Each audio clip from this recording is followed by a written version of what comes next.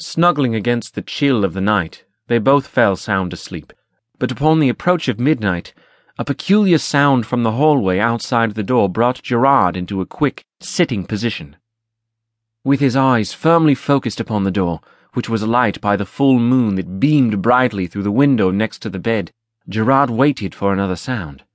Hearing nothing unusual, he reclined back upon the pillow, but just as his eyes closed, a faint, scratching noise came from the door. It had to be the cat, he thought, drawing the comforter back and climbing out of bed. Hurrying over to the door, he quickly pulled it open, but stepped back when the moonlight revealed a vacant threshold. "Prissy? Where are you?" Gerard loudly whispered.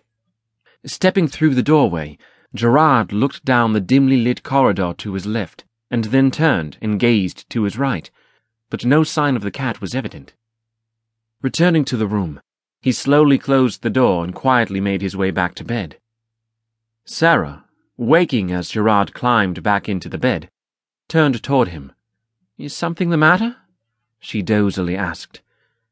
"I thought I heard the cat scratching at the door," Gerard answered, "but I opened it and she wasn't there." After fluffing up his pillow, Gerard settled back and waited for sleep as Sarah returned to her slumber. But after the lapse of 10 minutes, a series of light knocks came at the door. Thinking it was one of their guests, he got out of bed, switched on the light, donned his robe, and proceeded across the lamp-lit room. Opening the door, Gerard could clearly see that the hallway was again vacant. Stepping out into the corridor, he glanced left and then right, confirming his suspicion that no one would be there.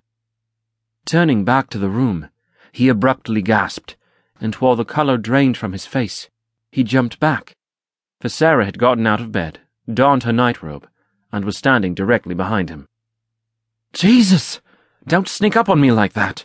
Gerard anxiously cried out. "You scared the hell out of me!" "Why are you so jittery?" Sarah asked. "Who was out there?" "No one, not a soul, and I distinctly heard knocking at the door."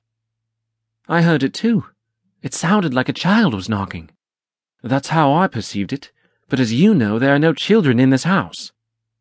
As Gerard stepped inside and closed the door, he followed Sarah toward the bed. They both paused at the sound of movement that came from in front of the French settee that was positioned in front of the fireplace. Seeing a thin tendril of mist as it slowly rose from the floor, Sarah brought the palms of her hands to her mouth and screamed while Gerard's eyes widened. "That's the same thing I saw in the library," he nervously uttered, glancing at Sarah. "I think it's a ghost."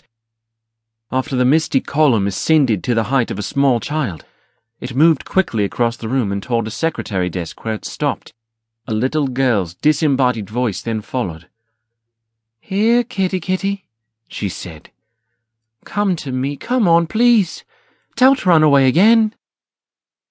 Gerard and Sarah stood fearfully fixed to the floor, but as a thunder of rapid knocks came to the door, Sarah screamed out again and Gerard jumped.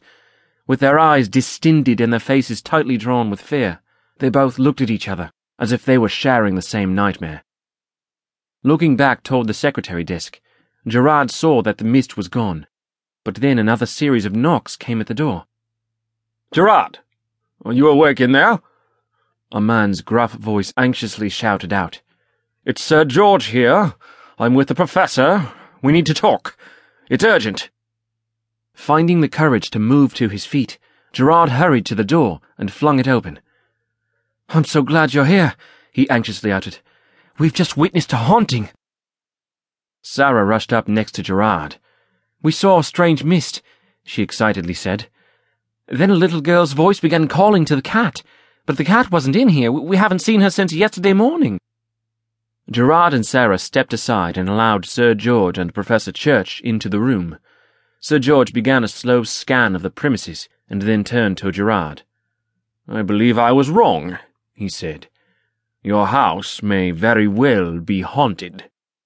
"Have you seen something?" Gerard asked. "We haven't seen anything, but we have heard disembodied voices," Professor Church replied. "First, I heard a cat meowing in the hallway, and then a little girl calling out for it. And then, in my room, my wife and I heard the voice of a distressed woman calling out for Walter.